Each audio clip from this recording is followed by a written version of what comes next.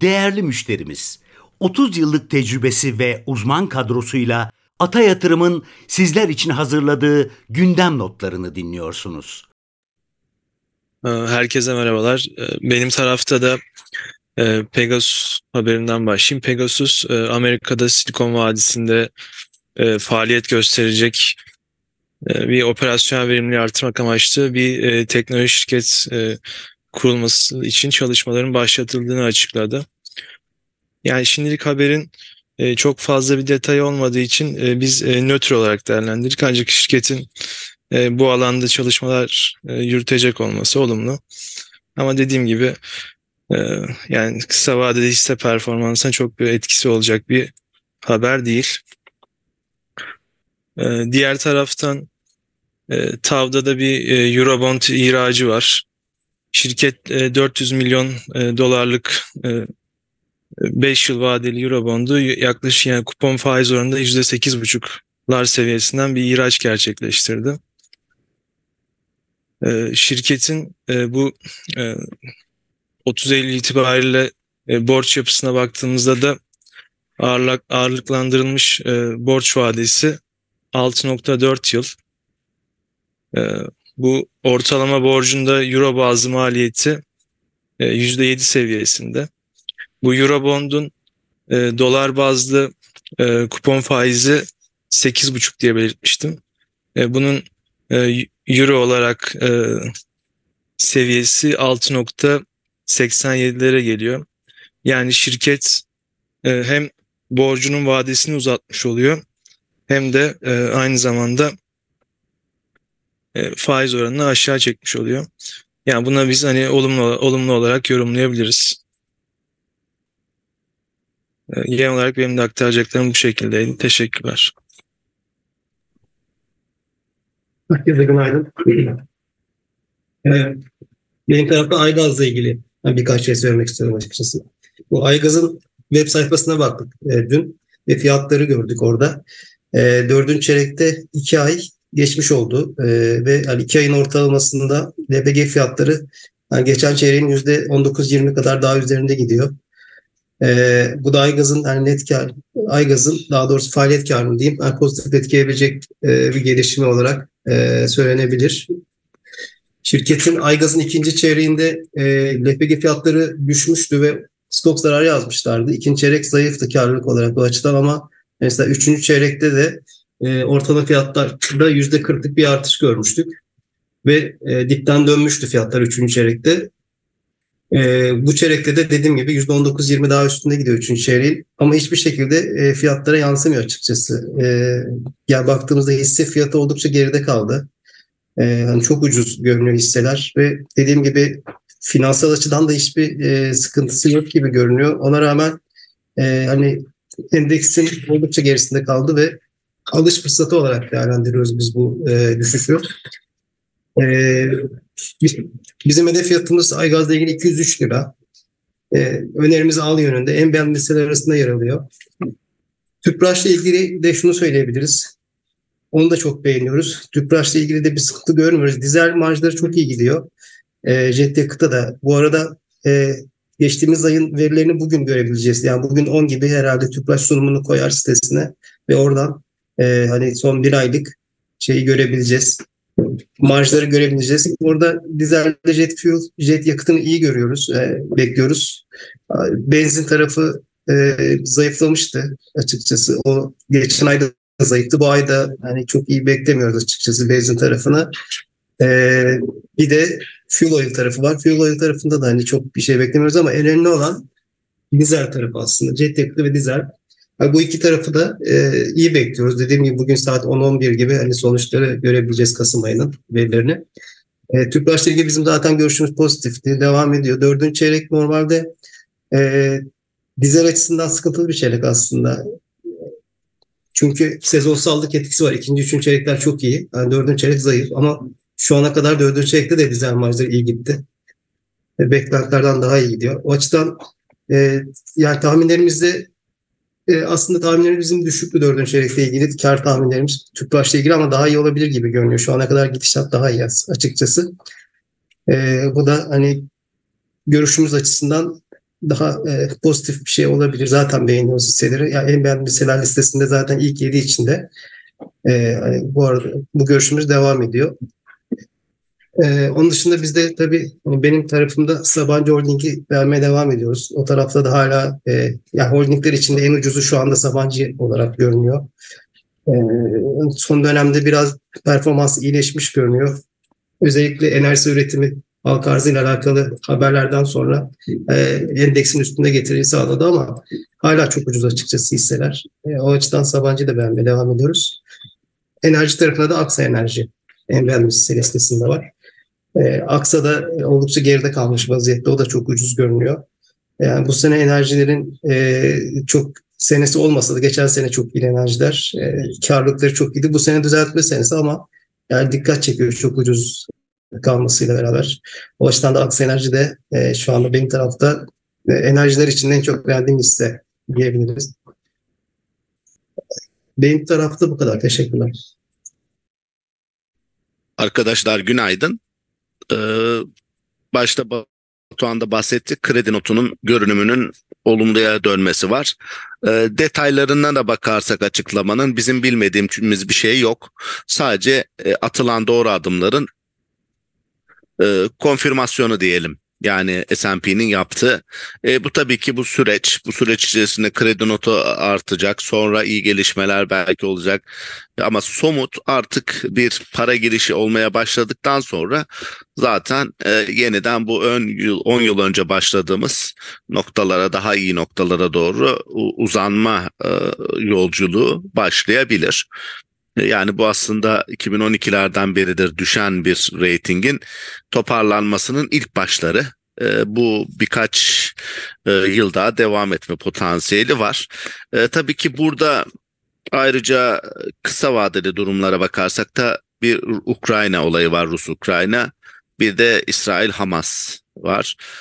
Türkiye burada şu ana kadar dengeli bir politika izliyor ama anladığım kadarıyla en son ABD yetkililerinin ziyaretlerinde biraz Türkiye'ye dikkat çekiyorlar. Yani Türkiye ziyaretlerinde burada tabii ki ürün satışları oluyor.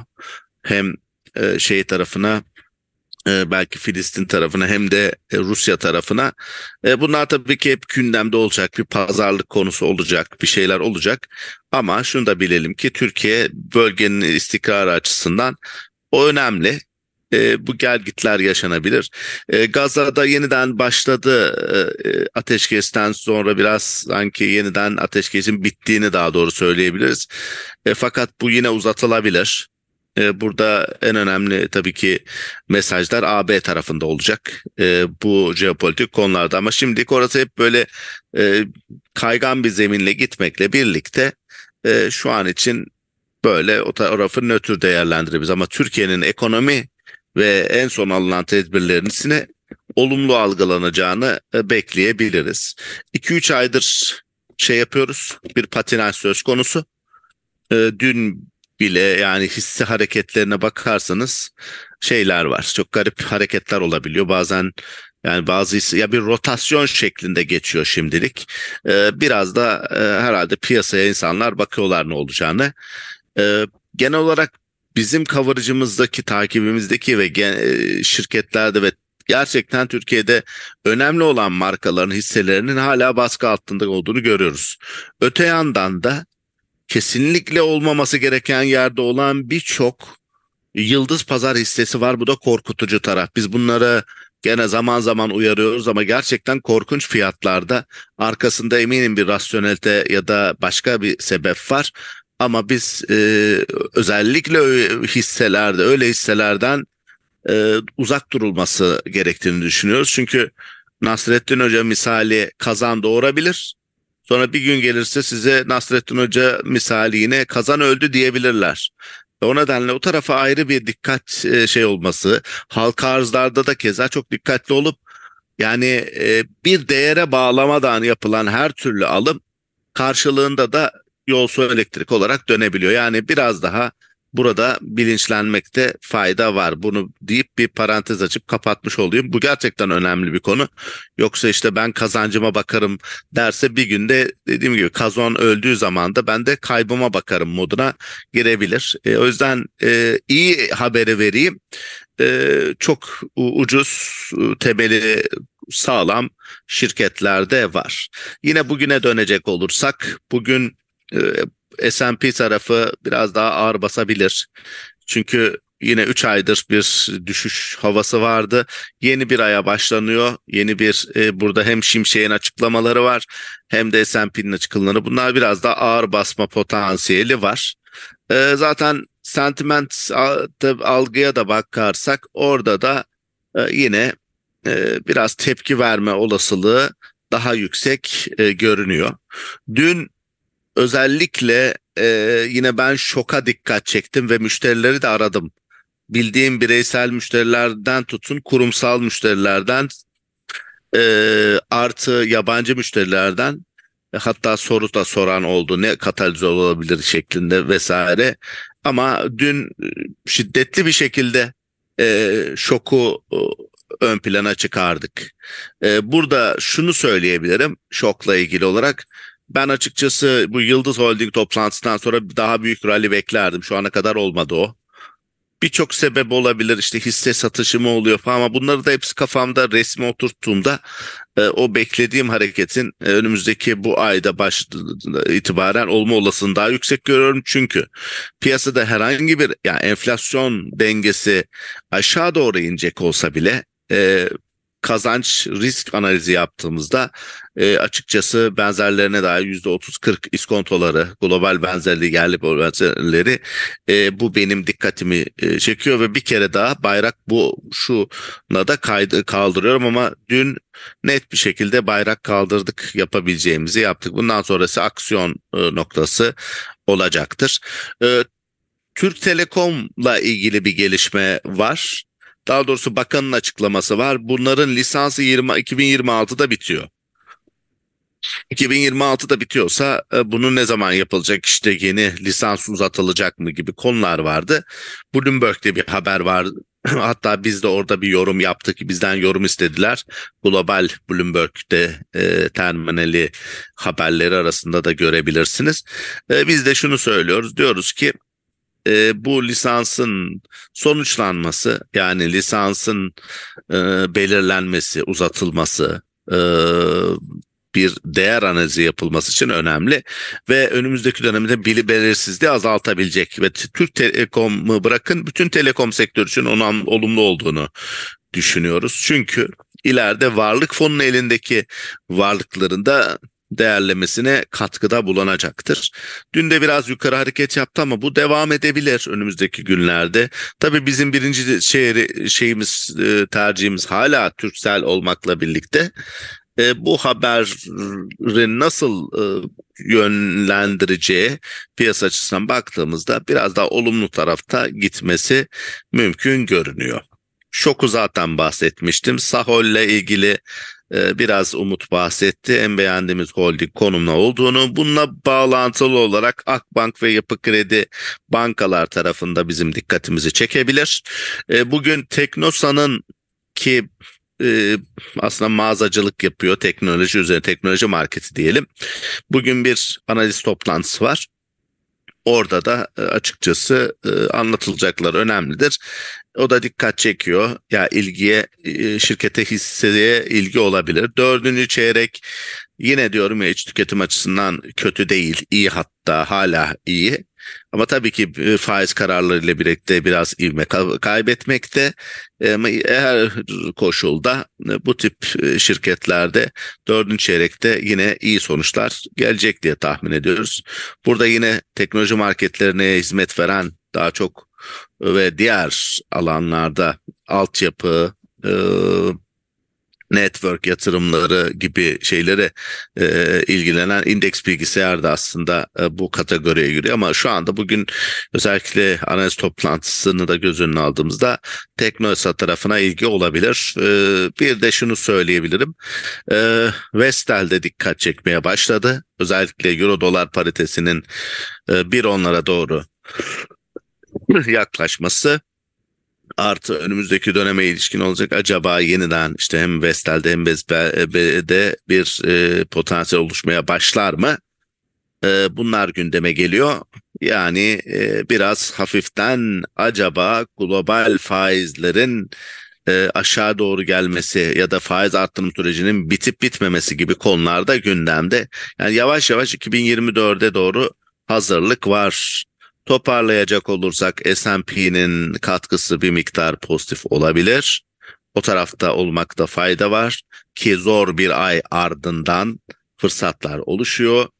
Şoka hem dün hem bugün bir kez daha bayrak kaldırıyoruz. Türk Telekom, Akbank, Teknosa, Vestel ve yine Sahol'i de dahil edersek bu tip hisselerde de ilgi olma olasılığını biraz daha fazla görüyoruz. Ve zaman zaman da rotasyonlar yine devam edecektir diye şimdilik varsayıyoruz. Kredi faizlerinin tabii ki yüksek olması özellikle yerli yatırımcının işlem hacmini sınırlamakla birlikte aslında yine şu 3 aylık süreçte bunun sağlıklı bir seviyeye oturduğunu söyleyebiliriz. Her zaman gibi söylediğimiz gibi seçici olarak hisse yatırımları yapılabilir ve hem bizim müşterilerimiz için hem diğer dinleyenler için şunu söylemek istiyorum. Bilgiyle hareket ederseniz zor zamanlarda korkunuz olmaz. Ama piyasadaki fiyatların esiri olursak yani bugün düştü yarın yükseldi gibi ruh haline girersek o zaman piyasanın tabiri caizse oyuncağı haline geliriz. O yüzden bu sabah toplantılarımızdaki amaç bilgiyi maksimum derecede analitik olarak sizin karar verme aşamalarınızda kullanmaya doğru biraz daha destek vermek anlamında. Ama dediğim gibi en önemli şey bizim için şu andaki fiyatlar değildir. Onu zaten gözle görebiliyoruz. Önemli olan hep ileriye dönük gelişmeleri. Bu da tabii insanoğlu her zaman birçok tartışma içerisine girebilecektir. Ama şimdilik bunu zaman zaman özellikle hassas dönemlerde olduğumuz için özellikle bazı hisselerin çok ucuz olurken bazılarının anormal olduğu düşündüğümüzde burada biraz daha hassas hem profesyonel yatırımcıların hem de bireysel ya da daha küçük boyutlu yatırımcıların dikkat etmesi ve bilgiyle fark yaratmasının daha iyi olacağı bir dönem. Benim de söyleyeceklerim bu şekilde. Bir soru ya da yorum varsa alabiliriz arkadaşlar. Buyurun. Bu arada dizel jet yakıtı marjları belli oldu. Tüpraş açıkladı. Az önce sitelerine koydular anladığım kadarıyla. Dizel marjı 27.3 dolar. Geçen ay 29.3'tü yani çok yakın. Dizel geçen ay gibi. Jet yakıtı tamamen aynı 29 dolarlarda. Geçen ay gibi gelmiş o da. Benzin tarafında hafif bir artış var. 8 dolardan 14 dolara yükselmiş. Fuel oil tarafında da o da yakın. -18 iken -19,5. Yani ya beklendiği gibi aslında biz hani böyle bekliyorduk zaten yakın bekliyorduk geçen aya. Yine yakın gelmiş ama yani son 5 yıllık ortalamaların çok üstünde gitti tabii. Geçen yıla bakınca 2022 çok yüksek bir seneydi. Geçen sene karşılaştırınca tabii ki düşüş var marjlarda. Ama yani son 5 senenin çok üstünde gidiyor hala. Ve düşük sezona rağmen hala dizel ve jet yakıtı oldukça iyi gidiyor. Onu söyleyebiliriz. Bu kayıtta yer alan yatırım, bilgi, yorum ve tavsiyeleri yatırım danışmanlığı kapsamında değildir. Sağlıklı ve bol kazançlı günler dileriz.